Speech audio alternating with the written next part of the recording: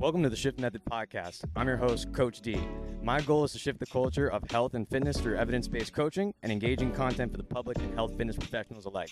Thank you for tuning in, and I hope you all enjoy this episode. What's good, everyone? Coach D here with the Shift Method Podcast. Hope everyone's having a great day. I get to say we have a doctor in the house today. This is very exciting. And he's going to not say, he's like, oh, call me this, call me that. I'm going to call him by his name because he's my friend. But just know, out of respect, we have a doctor on the podcast, which I'm very excited to talk about because as we see in the fitness industry, we're having a lot of changes where, medicine is becoming a more integral part in how we look at practice and also how we look at, our allied healthcare continuum and how we refer people out. The medical field is becoming ever more important with regards to health and fitness. And so having a medical professional on is something that I'm very excited about. Before I introduce my awesome guests, just a couple of reminders. This is episode number 51 of the Shift Method Podcast, coming out on Monday, September 11th.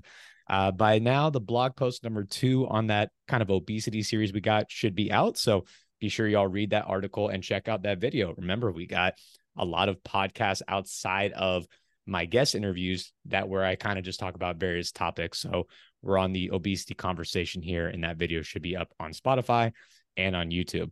Also, the September newsletter will have already come out. So if you missed this one, no worries. You just head to theshiftmethod.org. As soon as you go onto the page, it'll ask you to just put your name and email, and you can jump onto the monthly newsletter. All of the content I create for YouTube and Spotify is there. Any major updates, any sales that are going on for apparel or programs, you'll want to make sure you subscribe to that so you get the latest and greatest of what's going on in my life and for the business. But enough about me. Y'all know basically all that stuff already. If you're a returning listener, welcome back. Thank you so much. If you're new, welcome to the podcast. This is episode again, number 51. And like I mentioned, we have a doctor here, and this is someone who I got to know at my time at Purdue University. If you can see my man here, he's got his personal training polo on, and he's in Hawaii right now, as you can. No, I'm just kidding. It's just the background he's got on. But this is someone who I had the opportunity to work alongside with, develop a good relationship with my time as a GA at Purdue University. He was a personal trainer, and he had the opportunity to go to med school, and now he is working through his residency. And I'll let him kind of explain all his awesome and amazing background. And that is my friend, Dr. Punit Vyas. Punit, do you mind introducing yourself to the people, please? Sure. Thank you so much, Damien, for that introduction. My name is Punit. That's what I will go by on the podcast. But yeah, I had the opportunity to work with Damien at Purdue. I'm a proud Boilermaker, so I know that I did my medical school at Indiana University and loved the program. Great people, great training there. But I brought this to make sure everyone knows that I still wear my boiler pride in the hospital. Yes. And now I am in Nashville at Vanderbilt Medical Center doing my residency training in general surgery. Very nice. Very nice. And so, yeah, as Punit mentioned, a very unique background, which I've noticed is, increasingly becoming more popular, is having that blend of medicine with the personal training or just general fitness side of things. And so having someone is kind of like that dual threat where I talk about, you have a dietitian who's a personal trainer, having someone who's a doctor and was a personal trainer. It's going to be cool to get a unique perspective in that regard. But as always, this is the Shift Method Podcast. So we got to learn more about our guests and kind of their background in general. So Punit, this will be a cool story for me to hear, man, because it's been a long time since we kind of talked about, your background. How did you get into fitness, like personally for yourself? Like what was kind of that catalyst for you? Sure. Catalyst for me is maybe a sad story. I don't know. Terrible football athlete in high school, vastly undersized, trying to play receiver at, I don't know, at that time, 5'6", 130 pounds. Not that I've grown too much since then, but that's really what sparked my interest in fitness and exercise. I had some fantastic strength and conditioning coaches in high school that really set the stage for detail-oriented and evidence-based exercise performance training. And so I really dove into it. It didn't actually lead to a lot more playing time, I can say, but it really kind of set the footsteps for me moving forward and how I wanted to approach fitness and kind of intertwine it into my own personal life. Yeah, yeah, absolutely, man. And while, you didn't make it to, walk on at Purdue, not a bad basketball player, man. Not a bad basketball player at all. This man, I didn't even realize it. We were just, people who listen to the podcast, they know I love playing basketball. A couple of my friends have been on here, like Brendan Adams. They know we're very competitive, recreational players, if you will. And one day I find out, my friend Brendan's like, "Did you know Punit plays?" I'm like, "What?" And I go on the court. This man, he's got all the gear on. He's ready to go, and he's freaking, cooking it up on the court. So yeah, that's very cool to find out that you were also interested in basketball, and we got to play together a bit. Yeah, absolutely. It might have been a better sport choice for me considering my frame, but it was so much fun playing back at Purdue. I miss those days a lot. Yeah, man. With how busy you are, I would imagine it's probably no. But do you have any time to still play at all? I have not hooped in, oh, that's depressing to think. Probably close to a year, maybe a year and a half. Oh man, Um, it's difficult, the Purdue gym had so many courts so many. available and people around. When I went to Indianapolis, you couldn't really find good courts for pickup Mm. games. Um, and here so far in Nashville, I haven't quite found a little club center, but I'm looking. I'm looking for a little place to get some pickup ball again. Yeah, man. Well, if you ever take a little vacation down to Fort Lauderdale, Miami, we'll get some reps and it'll be fun. Oh, for sure, for sure. Yeah, man. Yeah. Well, thank you for letting us know about that. Now, of course, obviously, like we mentioned, you were also a personal trainer, and so like you got into fitness. You were interested in sports. What made you want to then transition into kind of like a little bit of a career path early on of being a personal trainer? Yeah. I think when I started looking into some of the research and science behind it in high school, I kind of fell in love with the anatomy and physiology of exercise itself. And I knew coming out of high school that I wanted to be a doctor. However, the way that education is set up, you have to do 4 years of undergraduate studies in something else prior to medical school. And so being a personal trainer was kind of like an avenue where I could impact people's physical lives and kind of be involved in their care in a different way prior to being a doctor or going to medical school. And so it was a neat way to, see a lot of the parallels between medicine and personal training, motivational interviewing, Mm-hmm. talking through, barriers to exercise and really falling into the science behind it. And so that's kind of what got me into the space of personal training at first, and definitely what's keeping me in it too is that blend. Absolutely, man. Yeah, it's cool. As I listen to some other people, like I follow the barbell medicine crew, who they have a similar route where they are strength and conditioning coaches, mainly in the powerlifting world, but they do a wide spectrum of clientele. Um, as someone who is like up and coming and interested, like knowing from a young age, like I want to be in the medical field, be a doctor. That's cool because it's like the best situation for practicing those soft skills and like your research, right? Your curiosity. So it's like, hey, I have a client, 40-year-old female who has PCOS and I need to help her with some confidence issues she has in the gym. You build that motivational interviewing, which client and doctor, you got, or patient and doctor rather, you have to know those skills. You can't be a robot with people, but then also getting some soft exposure to different medications, different, risk factors and medical issues that you on your own time were probably already preparing for, but you get like real live tests before you even get to like residency or get into medical school, which must have been, I imagine, very beneficial for you in the long run. Oh, absolutely. I think the softer skills of talking to clients or patients definitely is something that carried forward really well.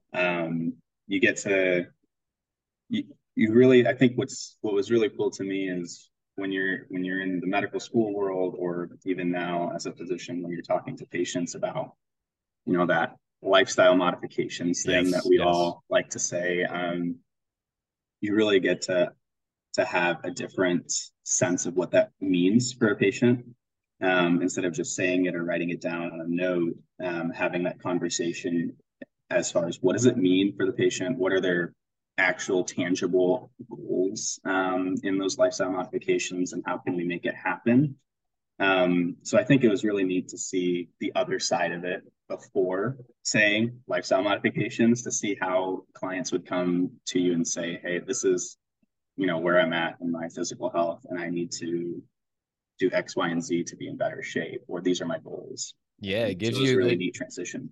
absolutely. It gives you like a training ground for how do I implement strategies to help people change behavior, right? Because I imagine, and correct me if I'm wrong, please, ultimately in medicine, yes, obviously the prescription and the regimens, et cetera, but the medicine doesn't work if people don't take it, or the regimen and the protocols don't work if people don't follow through. So ultimately, as a doctor, the goal is to help people change and alter their behavior to be healthier and more health sustaining, right?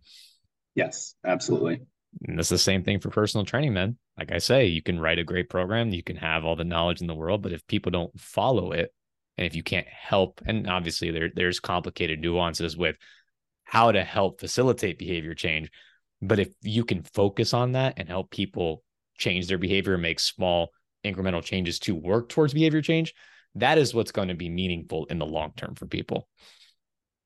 Yeah, I agree. I think it's definitely those small steps and communicating, Yes, what, the simple and small steps that people can take to move in that direction.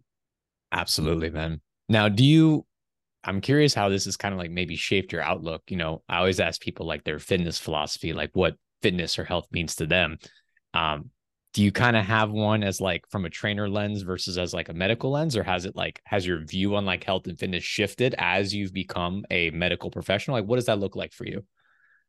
Um, I don't know that my philosophy or view has changed too much. I think if I could phrase it, I I like to think that a lot of the stuff that we do can be simplified, from a personal training and a medical, perspective.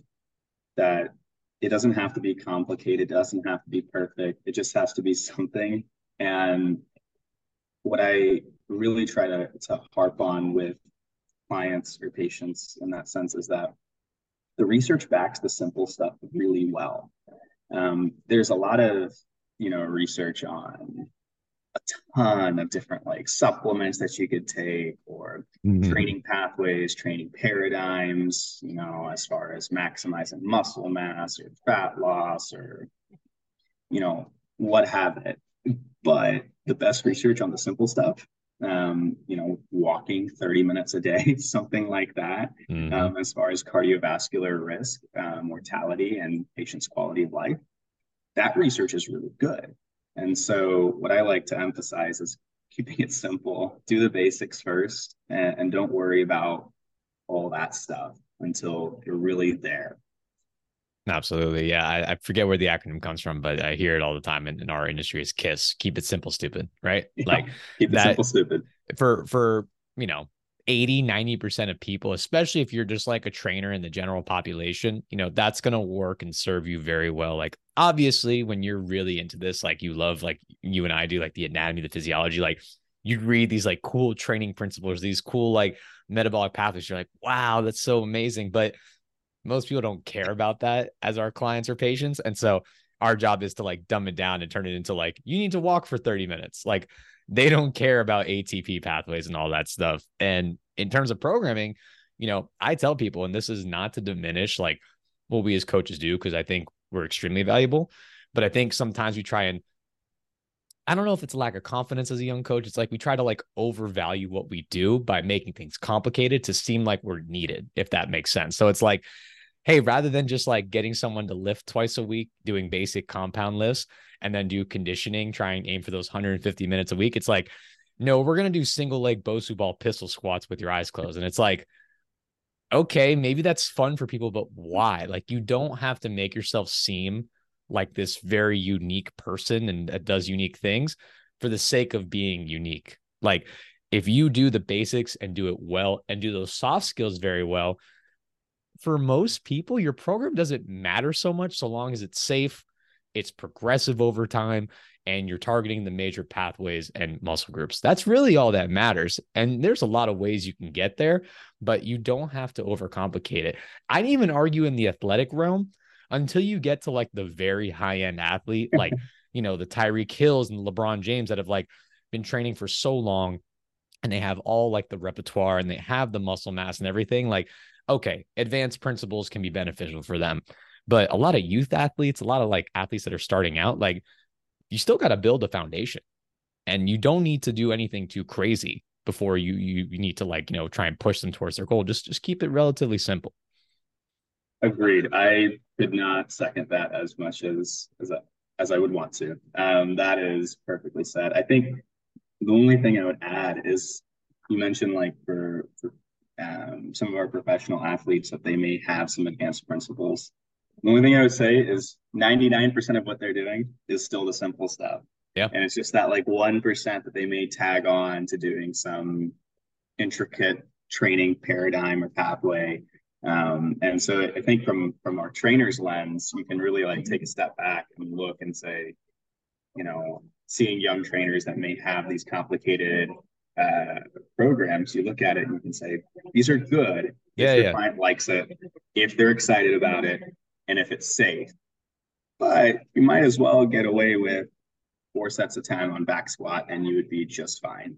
Absolutely. But if you want to do the post to ball pistol squats with your eyes closed, and the patient or client is safe, by all means. I think it's reasonable. And I think some of that comes with experience for young trainers as they start to realize, the effect of what they're doing is really getting them that exercise. Absolutely. Yeah. And the one caveat, because I've found myself doing this as a coach where I started off on the other end where it's like super advanced, got to do a bunch of stuff. And then I've gone to like the super, super basic. It's like you have to have a little bit of things that make it fun and exciting, even if it's not the most quote unquote evidence-based, because people aren't robots. Like I said, they can get bored. So adding things to make it fun and engaging is important, but you don't have to make everything like that all the time. You can find other ways to make it fun. You can do friendly competition with your client or, with themselves, where it's like, hey, this was your number last time in this 500-meter row. Can you beat it? Or maybe it's the way you structure your workouts, whether it's supersets or circuits, or, changing up the like load to see if they can lift heavier. Like there's small things you can do that are still evidence-based that don't make your program look like a circus show, essentially. Agree. Awesome, man. Well, thank you again for kind of sharing like your little background into fitness side of things. I want to kind of get into now the medical school side of it. So this is the first time I get to talk with someone in depth about, how they got into med school and kind of like that process. And maybe if we got some listeners, because a lot of them are exercise science or in the health field based, what that process might be like. So we kind of talked a little bit about, why you wanted to become a doctor. Do you have any like advice to like young students who are thinking about going to med school or who are kind of like starting their journey into med school that you wish you got when you were on your way up? Sure. I think, as far as advice that I could give is stick with it and don't be shocked by it being a long journey. Mm-hmm. I think that at the age of like 17 or 18, I thought, and maybe I was misinformed, but I thought that, undergraduate and then medical school, it's 8 years and I'm out. I'm on a boat and enjoying my life as a doctor. That's kind of like the conception I had. It's obviously not what I valued in being a doctor, but it was kind of the image that I had created in my mind. I'm not on a boat currently. I'm not actually in Hawaii. I was going to say, you did. I know. I have several years of residency training, which I'm grateful for, and I wouldn't have it any other way. But I think at the age of 17 or 18, that was just something that I didn't really understand or anticipate. As far as like the journey into medical school, I think if I could ask myself to do one thing over again, really it would just be, doing the things that I really want to do and making those passions that I have kind of line up well with my medical training. So I guess what I mean by that is personal training for me has been something that I thought that I would have to kind of separate from medical school. I thought, I love personal training. I really enjoy like doing this, but the time for that is done, I am now in medical school, and there won't be a way to kind of connect those worlds. Um, but I found a lot more like satisfaction and reward, like during my third and fourth year of medical school, when I just kind of said, screw it, let's see if we can just kind of do both at once and bring both worlds together. And I think it accelerated my professional career in medicine, and it gave me a lot of that reward and kind of filled the gap of what I felt like was missing. Yeah. And so I just wish I didn't wait till third year in medical school to do that, and just kind of right out of the gates coming out of Purdue was like, I'm going to keep going with this. Yeah. And so that's the main advice I think I would have is, find your passions, whether they're in medicine or not, and try to keep them going, because you can really lean on them when you're struggling with time or what have it in life. I love that, man. And to be blunt about this, I am not as busy as a residency person or doctor, right? So I can only imagine the time. Before we got on the podcast, Punit's like first day off in 14 days. I was like, oh my God, dude, that's insane. But I think it's refreshing to hear about, still making time for yourself and things that are important to you. Because what I always tell people, and this isn't to be dismissive, because I've been there. I do 12 to 14-hour days. I work sometimes 7 days a week in some capacity. And so I tell people it's, make time. You have to find ways to make time for it. And you're always going to be busy in one way or another. Whether it's like, if you're in college, obviously you have a little bit more freedom, give or take. Or if you're in high school, you have a little more freedom. But by then you're still trying to figure out life. And so you're like, oh, when I'm out of college, now you have a full-time job. Oh, when I'm comfortable with my job in 2-3 years, it's like, well, now you got a promotion and you're learning a new job. Oh, once I get settled in, then now you have a spouse and a family. Oh, when the kids are out of school, well, now there's your life. And so you kept kicking the can down the road, thinking that life was going to get, simpler and not as busy, when I'd argue probably the contrary for most things, that time will still always find ways to slip away from you. And so making an effort, and it doesn't have to be large, it doesn't have to be, 10, 12 hours a day, just carving out those little spaces for yourself is going to be good for, your mental health, just to help satisfy kind of that itch, whatever creative itch or self-pleasing itch that you may have, and just better way for you to kind of live your life, so you don't feel like you're constantly having to push back the things that are important to you. Agreed. I had this conversation with a personal training client of mine who is a 2 years behind, so I guess a third year medical student, and we were chatting about finding time to exercise and how the time's dwindling, and I just don't have time now. And I completely understand. I feel like I was there too, where you feel like the time is caving in on you, and you don't have time to do the basics of life, let alone get some exercise. And the conversation we had was, it's not going to necessarily get a whole lot better. Yeah. Fourth year will come, and then you'll have residency training. And, for me, some days it's doing 10 minutes of push-ups and planks before I go in the morning. Yeah. And just kind of being reasonable that, time is something that we're always going to battle. And I think sometimes, correct me if I'm wrong, but sometimes I feel like everyone's in their own little bubble of like being busy. Yes. Like I definitely feel like when I was a med student, I was like, I'm way busier than anybody else. Like I might not have time to, but like the reality is like you maybe, but like at the same time, there's a lot of people that are really freaking busy too.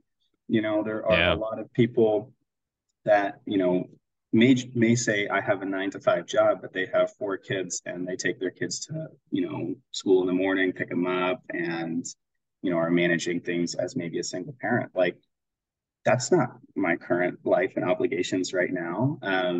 But it's somebody else's. Yeah. And that's probably just as busy, if not more, or more stressful. So I like to try and challenge people to get out of that bubble and Absolutely. say, this might just be the way time exists for people. And we have to kind of control that to the best of our ability.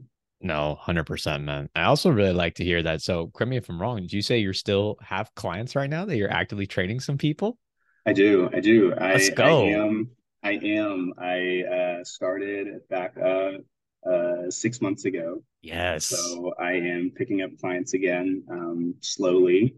I have two other personal trainers that are helping out with this. And so we're kind of grabbing a little niche, I guess, in the personal training space between exercise and medicine. So it's been exciting, and a lot of fun, I think. That's amazing, man. That makes me so excited because again, I think that like, yes, the RD is really good too. That's like another dual threat, like I mentioned, but the doctor one is like, that's so cool. It's like, oh, PAR-Q. Well, let's talk about these medications. I know a little bit more than your standard personal trainer, so that is like a really cool thing, man. Is it online, in person, hybrid? What's like the structure look like for you? So it's online. It's virtual. It's the website is path2.fit, is the website, a name. And like you said, I think the cool thing, or the thing that I'm super excited about, is kind of building that healthcare network. So you mentioned the PAR-Q, and as we know, if we have a lot of risk factors on the PAR-Q, we suggest getting medical clearance. And so this is something where in the space, what we'll have is one of the personal trainers on our team will basically bring it forward and say, hey, this PAR-Q did not pass, and that comes to me.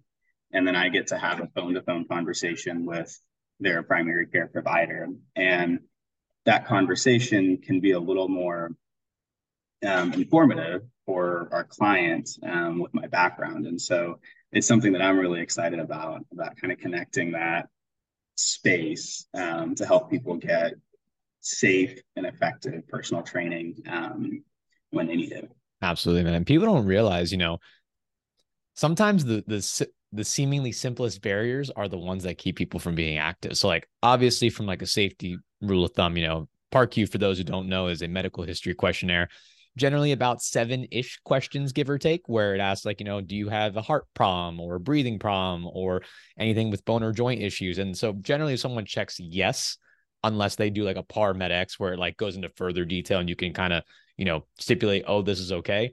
If they check yes, they more or less have to go to their doctor. Now, thankfully today with, the way we virtualized everything, it's a little bit easier. Maybe you can do a telehealth call or Zoom and they can just fax it and sign it over. No problem. But that can still a lot of times be a barrier for people where as a trainer, you're like, hey, I gotta cover myself liability wise and protect my client/patient to make sure they're safe. But now that I've told them, hey, you got to do this additional step, that may be the last time I hear from them, sadly. And it's happened, time and time again with myself as a young coach and with other coaches where they're like, hey, I know we sent this person to get medical clearance. They ever get back? It's like, I can't get a hold of them. Maybe they're, maybe it's a time thing where they're so busy and they like took that step and now it's like one other thing and they say, fuck it. Or it's a health insurance thing where they're like maybe transitioning where they don't have the cash right now to add that additional charge on their lifestyle. And so having that like resource for you and your coaches, man, like that's really, really convenient. Yeah, it's something that I've gotten a lot of good feedback so far from, and the primary care providers have been very responsive, so far. And as a personal trainer, I felt like sometimes when I made that phone call I think I maybe did it only a handful of times, making a phone call to a family practice doctor to say, hey, I've got, so and so who is going to be a client of mine for personal training, wanted to chat about some things. I found it really hard. I don't know if you've had this, but I found it really hard to like actually get the doctor on the phone. Oh Like, yeah, it's extremely as a difficult. I would be talking to ancillary staff Yeah, or somebody at the front desk, and they'd write down like, like, my oh, I'll get the name. note, I'll get back to them. Yeah, and I really never heard then, and that was the end of it, and it was very discouraging. And to be honest, it led to me not making that phone call as many times. I would kind of wait to hear back from my client. I might reach out to my client again, but I didn't really feel like reaching out to the provider was as useful.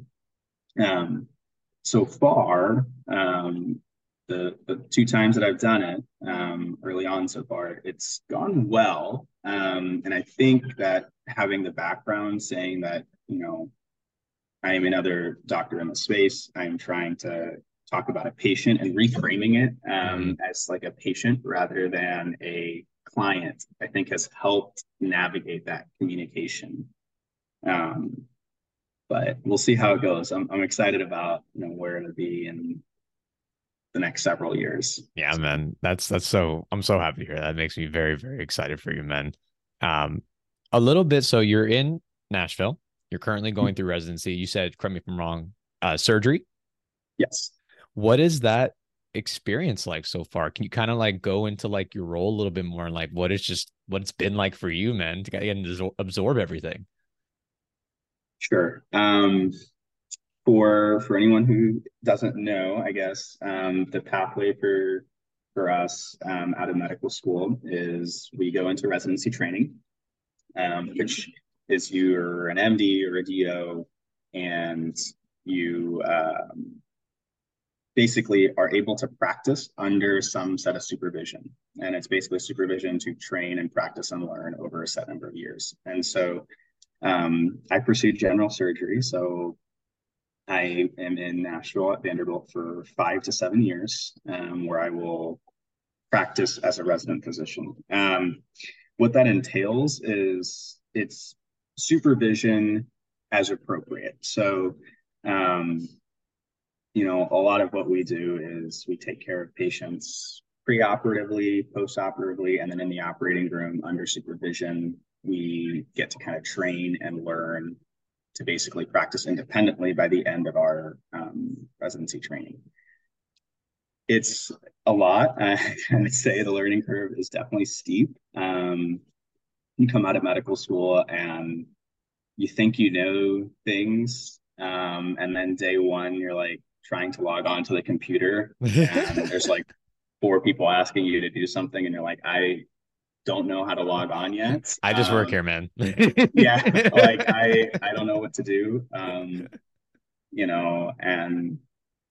it's there's a learning curve, I think, but it's been really really fun so far. Like I really felt like, having the ability to kind of start taking care of patients and starting to kind of have, building your own relationship as their doctor um, has been really, really rewarding in just 6 weeks at this point, I Yeah. guess.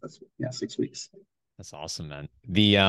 Yeah, I would imagine because surgery is a very vague term in a sense, because surgery can encapsulate a lot of things outside of like the specialty route, like an orthopedic surgeon or ACL reconstruction or whatever it may be.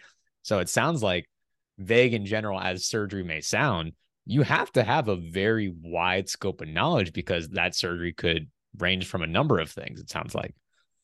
Yeah. So I'm in the general surgery program. And like you said, there are like orthopedic programs where it's just, bone and musculoskeletal conditions. The general surgery route is a little more general. So there's a lot more medicine and physiology, I think, involved in that residency training pathway. Um, it's definitely really cool, like the amount of the variety that you see, I imagine. and so it's I love it. Like I think I'm having, even after long hours, I'm having a great time at the end of the day. On most days, some days, Yeah, there are highs and lows, yeah. but overall, it's been good. What all like encapsulates general surgery? Like, would that be like hernia surgery? Like, what kind of fits in that lens so I can kind of conceptualize that? Sure. Belly. That's, I guess, Okay, the best way that I would explain it. Belly surgery. So your hernias, your gallbladders, your appendix. Now, with the way medicine is kind of slowly evolving, is there's more and more subspecialists. And so, if let's say a patient has colon cancer, technically that falls under the general surgery scope. We work on the colon and the intestine. But there's also, after general surgery, there are people that will subspecialize to a fellowship into colorectal surgery. gotcha. And so it's like general surgery is like this big umbrella where over the 5 to 7 years, I'll get exposure and training in all these different areas. Hmm. And then if I wanted to practice as more of a generalist, take care of some colons, take care of some appendix, some gallbladder, some hernias. I could remain in that general field. Or if I really wanted to say, you know, I want to become really advanced in my training at colon surgery, I could do a fellowship after general surgery under colorectal. Gotcha. So like there's another one like HPB, which is hepatobiliary surgery, hepatopancreatobiliary. But essentially what that is your liver, your gallbladder, and your pancreas, which again fall under the general surgery box. But some more advanced and specialized procedures are under those kind of subspecialty training. Gotcha. That's nice so that you have, if you find something like you really find a niche, like, ooh, like I really like this, you have the opportunity to then go in and become more advanced in your profession, or I guess advance in your surgical practice if you'd like to help people in that particular area. Exactly. I like that aspect of it, that you get that wide training. And as time goes, as kind of I mature in my surgical education, I can kind of see what suits me best. That's very cool, man. The yeah, I also more so on the orthopedic side, I find medical stuff very fascinating. The human body is such an amazing thing. And so, I've watched the in class like the ACL reconstructions and the knee reconstructions, man, and it's amazing what we can do first and foremost. Like someone who they come in and their knee is the size of a cinder block, and then 6-8 months later they're out on the field again, and it's like, wow, like the things that we can do today, man, is amazing. So I imagine that's probably a surreal feeling when you get to witness and participate in these things that are saving people's lives and improving their quality of life overall. Yeah, it's the reward is definitely worth the time and the training. I think when you we were a few of my co-residents and I were reminiscing on just the feeling when you see a patient in clinic, a couple weeks after their operation, whatever operation it may be, and they're telling you like they're essentially the belly pain they've been dealing with for months or years is gone. Wow. And you like, it's a very simple clinic visit from our perspective. We like make sure they're doing okay and we're happy for them and we're checking up on them, making sure things look good. But you look at that and you're just like, you walk away and you're like, we did something for this person. And in my eyes, kind of from the personal training background, I look at that and I'm like, this person now can exercise. Hey, that's right. One of those barriers to moving and being mobile and taking the stairs instead of the elevators, those things, if you have chronic abdominal pain that worsens when you move, probably not going to want to take the stairs. But Absolutely. now maybe we can. And so for me, I see that as kind of a lot of ways where you get that satisfaction, and it's really helping someone. Yeah, man. One of the top self-reported reasons people don't participate in physical activity is disability. And so, there's a lot of people in this country and globally as well, but, keeping it to the States here for us, that have disabilities, man. They have abdominal pain. They have a secondary or primary medical condition that, whether it's the side effects of the medicine or just like the primary issues of the disease itself, it's like, exercise is already hard enough as it is. It's like, oh, let's add on like, throbbing headaches and knee pain and X, Y, and Z. It's like, no wonder people don't want to exercise because it freaking sucks for them. And so being able to kind of like help alleviate, or even in some cases, which is so cool, like eliminate that barrier for people, that's gotta feel so good, man. Yeah, it definitely, it's one of those things that I think I at least look back at as definitely a why for me when I came into the medical field, and even personal training was one of those whys, was that feeling. I feel like it's really hard to explain when you're asked to put it in words, right? They're like, why do you want to be a doctor? Why do you want to be a personal trainer? And like, I can see that moment where I'm like, that's why, when I remember one of my old clients, their biggest goal was to take the stairs to like the 7th or 8th floor in the math department. they were like, I want to be able to take the stairs, but I can't. I take the elevators. And, 6 months later, he's telling me how, he does it twice on his way up and down. Like he gets there a little early so he can take the stairs. And he was just so happy, That's what's to up, be able man. to say, like, I'm taking the stairs now and it's not hard. And Yeah. I think those like moments, I think build people's why in what Yes. they do. And One. so that's what I really fell in love with it. I think what also is a good selling point for you and in general is that you're someone I know who's active. Like, and this is no disrespect to doctors at all, but like not all medical professionals, and even not all coaches are active people. And so when you're trying to ask people to make changes, number one, just like how personal trainers are hugely ignorant of the medical system, sometimes doctors, because they're so specialized in their field, they don't know everything about exercise because they're not trained in detail about it. And so it's already hard to make recommendations as it is. But on top of that, it's hard to talk about it because if you don't practice it, it's hard to speak.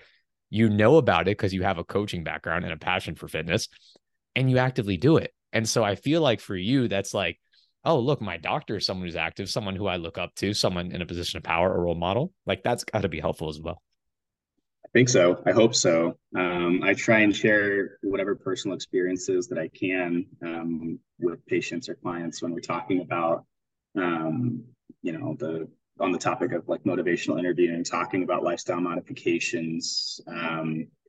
It can be hard, I think, to relate to a lot of people. Like when you think about specifics, like I can't relate to someone, for example, in a specific context of like chronic low back pain. Fortunately, I've not had any issues with low back pain at this point in my life. But I think the thing that you can relate to is there are times when we have to push through, and there are Yeah. times when you know it's not going to feel great, and sometimes it's got to get worse before it gets better. You're going to feel sore. Mm-hmm. Setting the stage for those kinds of things, I think, really helps. A common conversation I've had is I had a patient that said they felt like they didn't want to exercise because it made them sore and they hurt, right? And realizing like that this was something that wasn't, nobody on the team had really communicated with this patient that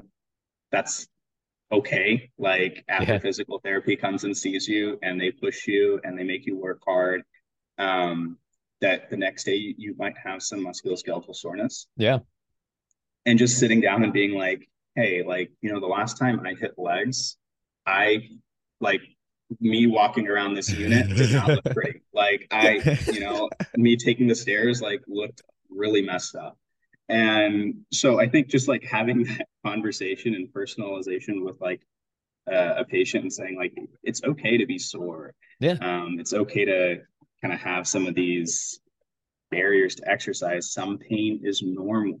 Yes. And really kind of eliciting the difference between pain from positive proprioception Mm-hmm. and pain from adaptation, from pain from injury or noxious stimuli, in other words. And so I think those like conversations have been really helpful in kind of relating that.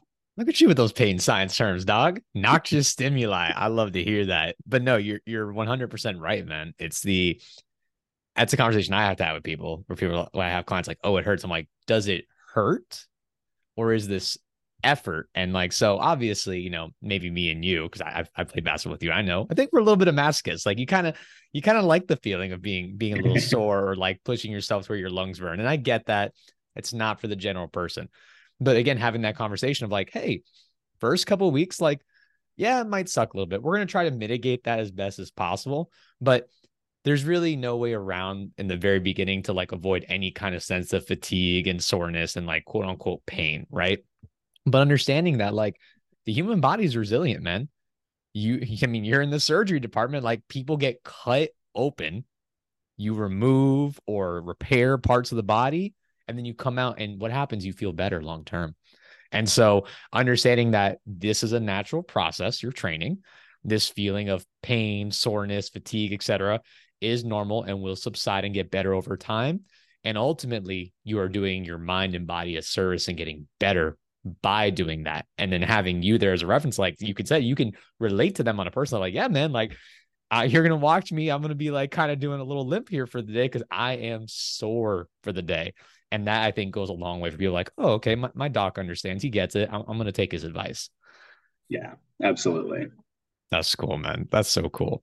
Now, I also find it really cool because again, like I said, you walk the walk and talk the talk, man, because you're active. How we kind of talked about time a little bit. So like as someone who has gone through med school and is like in residency, like what does that look like for you training wise? Is it, you mentioned like, hey, I got 10 minutes to do push-ups and planks. Like, do you kind of just work out when you can and it's kind of like whatever I can do? Do you have like a structured regimen? Like what does training look like for you because of your crunch timeline? Sure. So, I think from outside looking in, I think if I was another personal trainer looking at what it is I'm doing, I think I'd find it like as an interesting thought experiment. Okay. I've been creative over the past several years, I like to think. I came out of Purdue and I had a very structured um, lifting regimen that, circled around Olympic lifts, snatches, cleans, um, a lot of functional movements, and it was also dependent on the gym I had. That gym at Purdue we were talking about earlier, so nice. Got It had everything. everything that I could possibly want. It was like, kid in a candy store. Yeah. Everything was there. Um, Now through medical school, I had a different gym. It wasn't as accessible, it wasn't as nice, but it was there. And it kind of the first thing I had to do was, change some of the movements to fit the gym. Mm-hmm. And I didn't need to do any single leg pistol squats on a Bosu ball. I got away with some free form exercises with barbells and dumbbells. And as far as, so that's kind of like, I guess, the structure of what I did. I really started to circle around what equipment that I had Mm-hmm. and, what kinds of exercises and Yeah, you ways I worked can with what you balance had myself. available. Exactly. Um, and then as far as time, I think it really like challenged me to first off prioritize fitness. And it was one thing that I will tell all my mentees in medical school is to write down their like 5 non-negotiables over their Mm. time in medical school. And it's okay. I say non-negotiables, but we have to negotiate them sometimes. But the idea is you write it down on a piece of paper. And one of my non-negotiables was, and I remember coming into medical school, it was like, 5 hours a week of like dedicated physical activity.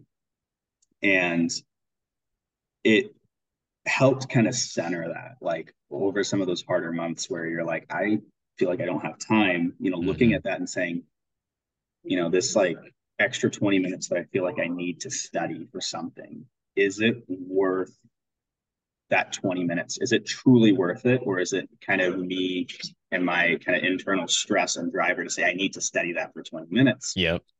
And kind of asking myself and saying, what if I prioritize my personal health right now? And so that's kind of the first aspect of it, of how that kind of progressed through medical school, was learning to prioritize it and being okay prioritizing it. The second, I think, part of it was the actual finding time to exercise. And so that was uh, just interesting. It was a lot of trial and error. And so when I mention this to clients in similar situations, I really try and focus on like imperfection is perfection with this. Like the only thing that you can look for is being adaptable. Yes. It was really frustrating coming out of Purdue thinking like, I'm going to have this progressive overload regimen for cleans. Like I'm going to come out and I'm going to be deadlifting, 4 plates or something. Like Yeah, that was yeah. like the mindset. I was very numbers oriented. I really like wanted to know what my progression looked like. And then like having to like realize and say, I don't have 4 plates in this gym. So I'm Mm. going to have to find a different way to make that happen and kind of be okay with what I have. I don't know if that makes sense Yes, in the no, that sense makes that like, complete sense, man. It's shifting your perspective on like what you thought was going to be your goal at that time. yeah, Because, like you said, the biggest thing I tell coaches is like the number one quality you can have as a coach is to be adaptable. It's like my top line because, again, Purdue co-rec, like you have access to everything. It's like you said, kid at candy shop. I have such free range. Well, if I have an online client that only has access to two 20-pound dumbbells, and okay, well, now we're not going to be able to deadlift 315. But what can I do to help still get them towards their goal given my constraints? exactly. And that's, I think, what it really boiled down to over those 4 years. And even now in residency, the working on average 80 hours per week, it takes time, I think, to kind of plan and prioritize health. But the thing that I really would love to just, I will keep holding on to this, is I think that that hour or 30 minutes that you put into the tank for yourself, you get more than 30 minutes to an hour back. So, it's something that I feel like, at least in my world, medical students struggle with a lot, is I don't have the 30 minutes to exercise because I have to do X, Y, and Z. Yeah. And I fight back by saying, so you have to study for 30 minutes, but what if I told, or an hour, what if I told you, you could study that instead of taking an hour to learn all that, maybe it only takes you 45 minutes or 30 minutes because you are cognitively more with it. Your Yes. retention is better. Your sleep is better. You are supplying yourself with better nutritious foods. And now, you can get through that PowerPoint one time. You don't have to rewatch it because you're cognitively functioning on all cylinders because you took care of yourself. And so that's kind of what I think helped me through medical school, is really just realizing that even when it doesn't feel like it, putting that investment into your own health carries forward cognitively and really every other part of your life.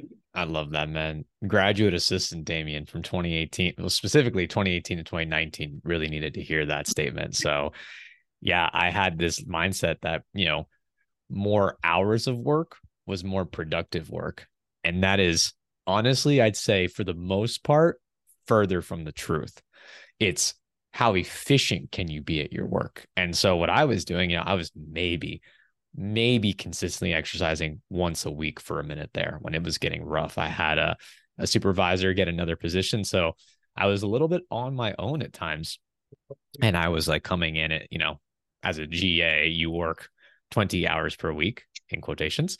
I was coming in at, between 9 and 11 a.m. and working till 10, 11 p.m. every day. And it was the volume of engagement at Purdue was crazy. I'll never forget in January alone, this number sticks in my head. We had over 100 people sign up for personal training in January 2019. That is not an exaggeration. That is a actual tangible number. I couldn't believe it. And the person who handled all the pairings and the communication engagement as one aspect of my job was me. And so that was insane.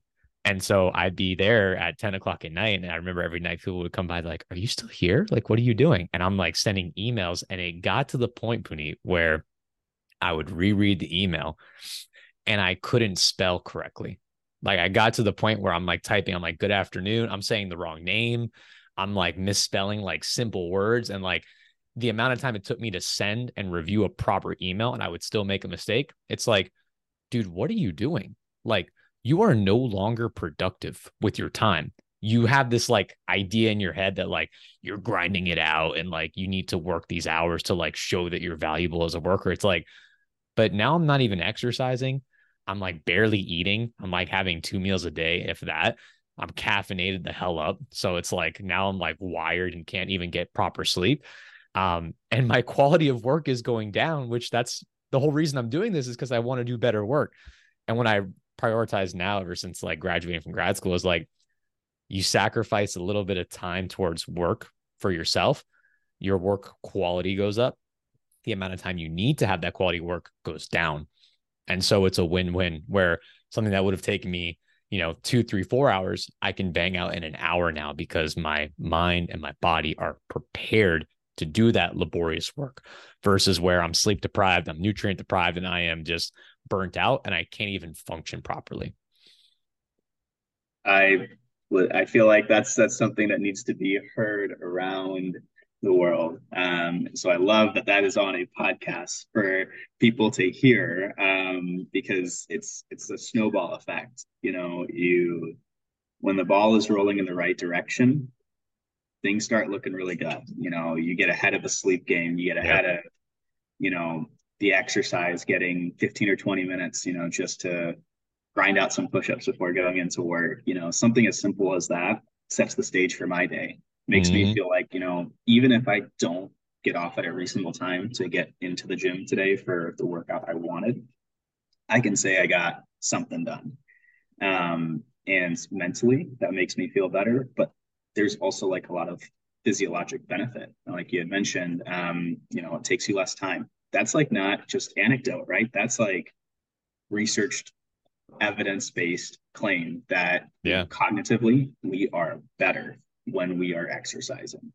Our retention is better, long-term and short-term. Our judgment making, our ability to make judgments in high stressful situations, much better when we have exercised and we have slept well.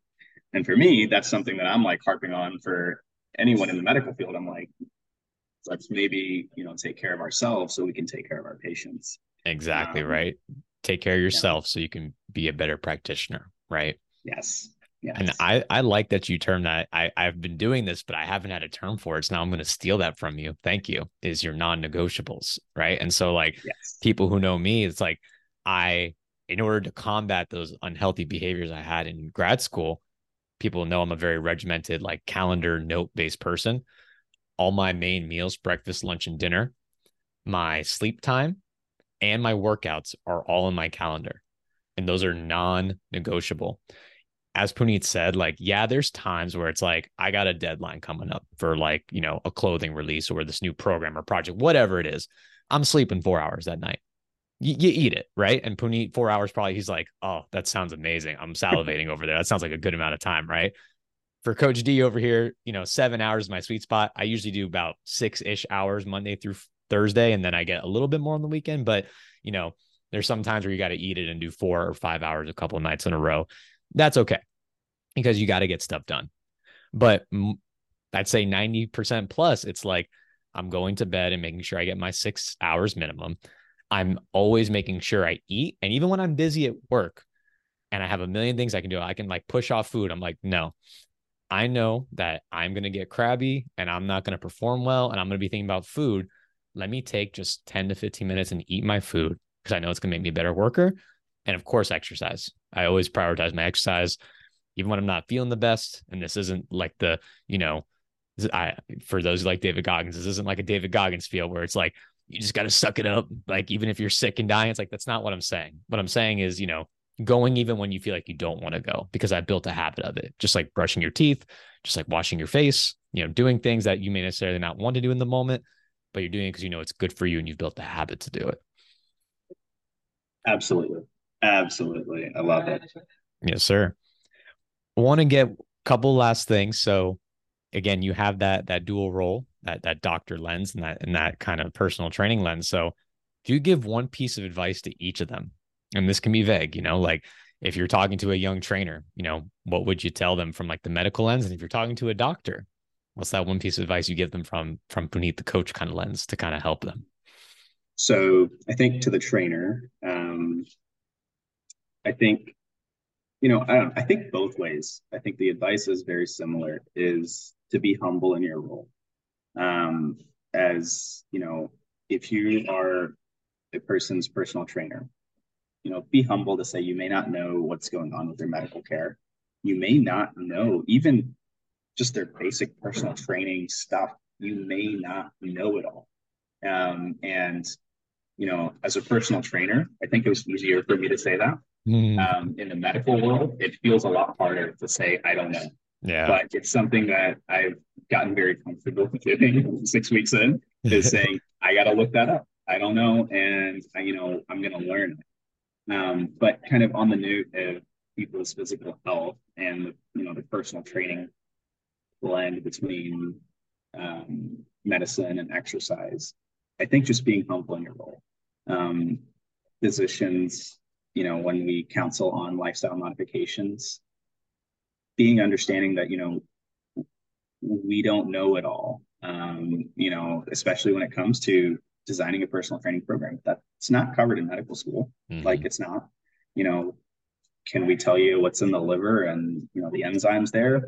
You know, sure, but it's not going to help someone, you know, get under a barbell. And to be frank, I think many of my colleagues would agree. I don't think they're comfortable teaching somebody how to do a barbell back squat. It's not covered. And, you know, progressive overload, it's not covered. Yeah. You know, it sounds like a common sense theme when you're a personal trainer, but it's not something that's actually covered in medical training. And I think an important piece then for physicians is to take a step back and say, that wasn't covered. Somebody else is the expert on this.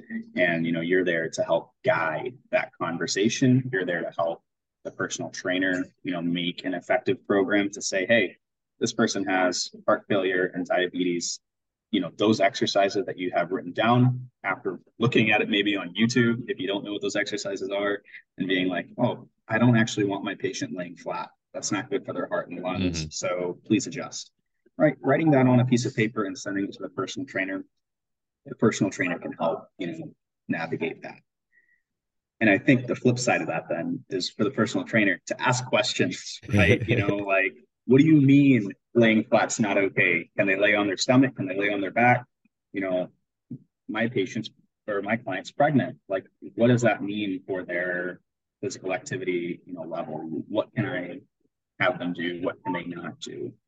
And, you know, so I think it's bi-directional that, you know, physicians and trainers, that's what I would want them to kind of, you know, it might have been a long-winded answer to that, but I think it's very important to kind of respect your wheelhouse and respect somebody else's, and just, it should be a collaboration constantly.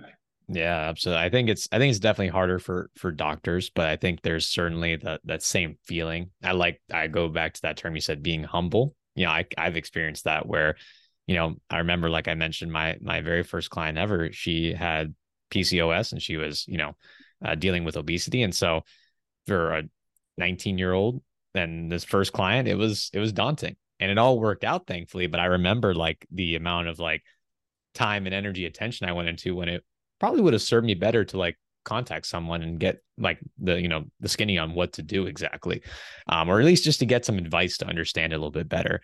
And that's not to discourage coaches from being in the know. Like, you should know, like, generally, like, what is asthma and how it impacts people, you know, type 2 diabetes and some considerations when increasing exercise intensity, and arthritis and how resistance training can impact people.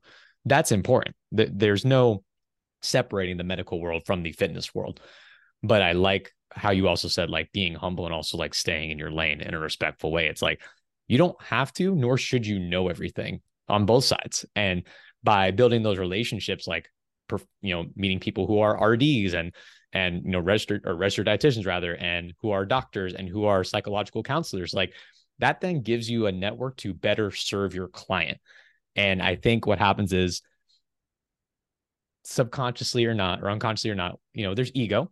And so you're like, you know, this person's coming to me, I'm the professional. Even your client might think like my coach or my doctor knows everything. And you feel like you have to provide and be that source that knows everything.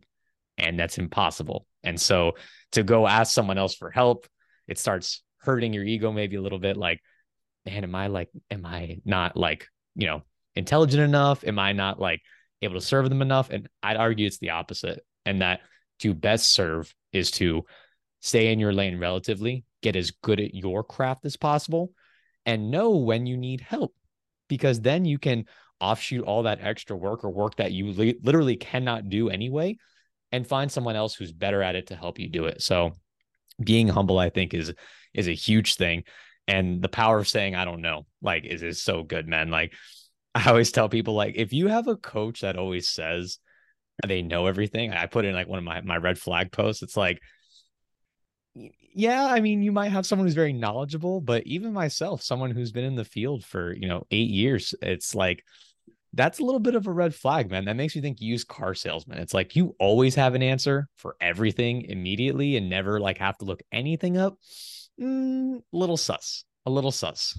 Have an individualized answer that we can take some research that was probably done on a similar patient population or client population, and we can try to apply it to said person, but it's not perfect.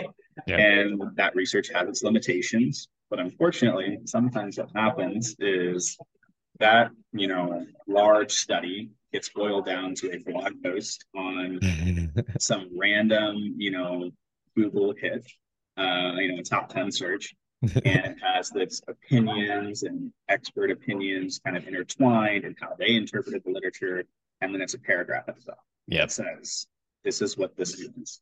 And it's not by a professional, it's by a blogger, for the lack of better terms. And then that becomes, for some people, the mantra of like what they're going to interpret that study to mean. Yeah, and I understand the temptation because people are coming to you, and oftentimes it's the pressures to no fault the client. It's like their expectation, like my doctor knows, my trainer should know the answer to this, and it's like I'd imagine it's similar to any field, but especially in a science and a human science field, where like you said, there is a lot of gray area and nuance. It's like you don't have to know, and nor will you know everything. And so I think if you phrase it the right way about like how you are saying, I don't know, but I'll find the answer for you, and how I want to do you a service, and you stay engaging and entertaining in a productive way, people will have a lot more respect for you in the long term versus like, you have this, like you said, the blog poster who like knows everything and writes the very sexy and appealing article. It's like, man, how do I compete with that? Because they seem confident and knowledgeable. It's like the truth always comes out in the end. And so don't worry about if you don't know it right now, because your honesty and integrity will follow through so long as you can still carry over those soft skills and that engagement and all those other things. So don't worry about what other people are doing in that regard. Absolutely. And yeah, man, kind of just the last thing I want to touch on. So, again, as we look through you being kind of in both worlds still actively, which is amazing, where do you see like the future of how exercise and medicine works together? I know you're kind of doing it yourself a little bit with the online clientele and then having that medical background, but is there something you see coming down the pipeline, or like a dream that you have as someone in both worlds? Like, where do you see the future going? Oh, I have dreams. I have dreams about the health and fitness world, and the, bridging the gaps, much of what, you do too, where we kind of bridge the gaps and be evidence-based in our practice and change the culture, or I should say shift. Hey. Yes. But, as far as what I would love to see is a really is personal trainers being part of the healthcare team. Like not necessarily like this kind of soft saying that personal trainers are part of the healthcare setting. I want it to be a thing that you go to a doctor's office and with a physician, and there's a personal trainer that is in-house. We have dietitians in physical therapists. And physical therapists, and they each have their expertise and role in helping patients. And I'd love to see that continue to expand as well, to see, more dietitians and more physical therapists in those settings, but personal trainers too. I see no reason why, some of these larger clinics that have, maybe 6 or 7 family practice physicians or sports medicine docs working out of a clinic, and they have one dietitian that's there. Why not have one personal trainer there available? That can say at the end of the visit, you can say, like we always say, like, have a nutritionist come see you before you leave to go over some healthy foods. Yeah. Why not have a personal trainer come by and, in 5 or 10 or 15 minutes, go through some like 3 or 4 basic physical exercises that they can do and set some realistic, smart goals, right? That they can, achieve, take the stairs, go through tangible goals with patients. And so that's like the long kind of viewpoint. I hope that that's something that we achieve in our lifetimes. And that's part of what I'm trying to do with the personal training that I run, service I run, is trying to start that communication line and make it more natural for both doctors and personal trainers to pick up the phone, and have a person-to-person conversation about a patient's needs, from a fitness standpoint, from a medical standpoint. And, sometimes doctors are good at motivational interviewing. Sometimes they're not. They're not the best person because there are other limiting factors like time. And sometimes a personal trainer is the person that the patient is going to listen to, because there are stereotypes about doctors and stereotypes about personal trainers. And one that may work in a personal trainer's favor is that my doctor just wants to give me prescriptions, and it's a common one where we say, I talked about lifestyle modifications for 2 minutes, and then I prescribed the hypertension medicine, and then the patient left. Yeah. And maybe if you spent 20 minutes to talk about how cardiovascular exercise can reduce the need for a pill to treat your hypertension, that person would do it and they wouldn't need the medicine. But time is a limiting factor. And so if we can have that set up to have, a personal trainer that has hundreds of these conversations about how we can get them active in that setting right there, they may want to listen to that. They may listen to that, love it, exercise, not need hydrochlorothiazide or whatever that, hypertension medicine that's being prescribed at the time is. And I think they would really appreciate that too. It's one of those things. I've had this conversation before with one of my professors about how do we move that needle forward? Like, I've been to conferences where they talk about at ACSM where certain clinics or outpatient places may have like a gym adjacent to it, where maybe patients can get prescribed or told to go there afterwards. I wonder if it's like, do we keep personal training certifications the way they are for like the general public, but maybe make a licensure for the medical field? And if that's not already available, if that is already available, maybe this isn't a new idea, but hey, if you want to work like in a doctor's office or in a hospital, a licensed coach, a licensed fitness professional, and then having like a fitness facility on site at every hospital to where, for the patients who are able to, of course, right, IVs and medical complications aside, you can go to the personal trainer, just like how when the PT walks in or when the dietitian walks in, it's like, hey, at 2 p.m. today, you're scheduled to go down to the gym. There are 2-3 trainers on staff who constantly are there for you. They have like your file on, they have notes from the doctor, and they're going to run you through a 30-minute program for the day. Like, that to me would be extraordinarily beneficial. And I know with licensure, it gets sticky because it's like, is it a state by state thing? It's more money and resources, and it's going to be a barrier to entry.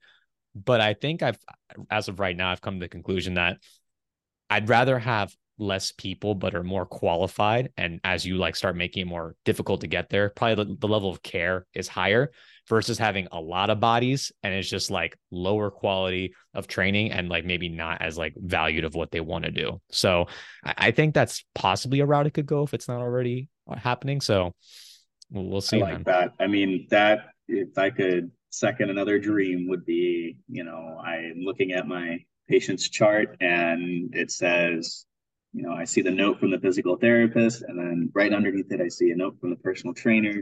The patient went down to the hospital gym. This is what we did, and, I don't think it's a revelation that exercise would probably decrease hospital stay, decrease total cost of care, decrease complications, all of those things. I mean, there's plenty of research on the matter of like exercising before a major abdominal surgery and what does that lead to afterwards, or adequate nutrition prior to surgery, and post-operatively. We talk about like a simple complication like a blood clot in the legs, from laying in bed and not getting up. They talk about that for airplanes, right? If you sit on an airplane for a long period of time, everyone's like, oh, you're going to get a blood clot. And so it's, stand up, walk around. And that's essentially the treatment or preventative measure that you can take for that. And so after an operation, we walk around and we're like, did you get up and walk today? Mhm. It's a simple question that we're asking because we're really wanting to prevent blood clots and many other things that come with basics of just getting up and walking around. And so I would love to see a personal trainer walking in and saying, hey, you're scheduled for some exercise today with me, and we're going to go to the gym downstairs. But like you said, the barrier to entry, I think, is a interesting discussion on how to make this happen. Yeah. As far as like my personal training practice, it's definitely something that I'm actively trying to figure out myself, in the trainers that I kind of bring aboard to work with, because I want trainers that are as excited as me to learn this stuff. Um, but with that, there's not as many, it's harder to find. Of There's a lot course. of trainers that are excited and, really good at what they do, but it's harder to find trainers that you can look at and say, I trust you to ask questions when you need help, to actively learn, and, to do that. It's a little Yeah. harder to find, I feel like. Yeah, man. But I ultimately think, your passion and purpose of being, in both fields, you're going to draw those people to you, man. And so I'm very excited to see your continuation through residency and ultimately like where the coaching side of things goes, man. Like I said, that makes me very excited to see that you're still in both worlds. So, props to you, man. And I'm going to keep tabs and make sure I see how it's going. And yeah, best of luck to you in all things, my man. Absolutely. Thank you so much. Yeah. Do you want to let the people know anything that you want to plug, where people can find you? I know you mentioned that website that you have again, if you want to mention that as well. Sure. Finding me, I have a website, path2.fit. That's where you'll find all of the personal training services that me and my team will offer. I don't have a social media presence yet for kind of the professional aspect. I do have a book that's out on Amazon and Barnes and Nobles. It is called Fitness Made Simple. And it basically is kind of a simplified text. I shouldn't really even call it a text. It's not a textbook. Please don't look at it like a textbook. It's a book on essentially just finding your fitness journey and getting started. And it kind of goes through some research, but it's pretty bird's eye perspective of the research. We get into some nitty gritty, but it's really about making those first steps towards your fitness journey. The thing that I will quote at the end of it is a thing called the Path to Fit principles, which are kind of the 10 small steps or principles I like to say are important. I won't bore us with going through all 10 of them right now, but essentially it's the simple stuff. So drinking water, and why, right? We'll talk about the cognitive stuff that we mentioned here too, about how exercise and sleep have a bi-directional relationship. And so if you want to check it out, it's on Amazon and Barnes and Nobles. It's called Fitness Made Simple. And I think that's really all that I have for plugs that I would mention. Awesome, man. I'll be sure to put all those links down in the description below for y'all to check it out. Again, y'all know where to find me: Instagram, TikTok, and YouTube Shorts at _shift_method. Again, we got 2 videos every week, a YouTube style and a podcast style. So be sure to check those out. The website, theshiftmethod.org, for all the apparel, for all the programming, for all the consultations that y'all might be interested in. Just click any of those take action buttons and I'll be able to get back to you with some coaching inquiries. So we got Dr., Coach, and author Punit. I appreciate you, brother. Thank you so much for your time, man. You enjoy that day off, all right? Well, I will. Thank you so much for having me, Damien. It's been a pleasure. Thank you. Later, everyone.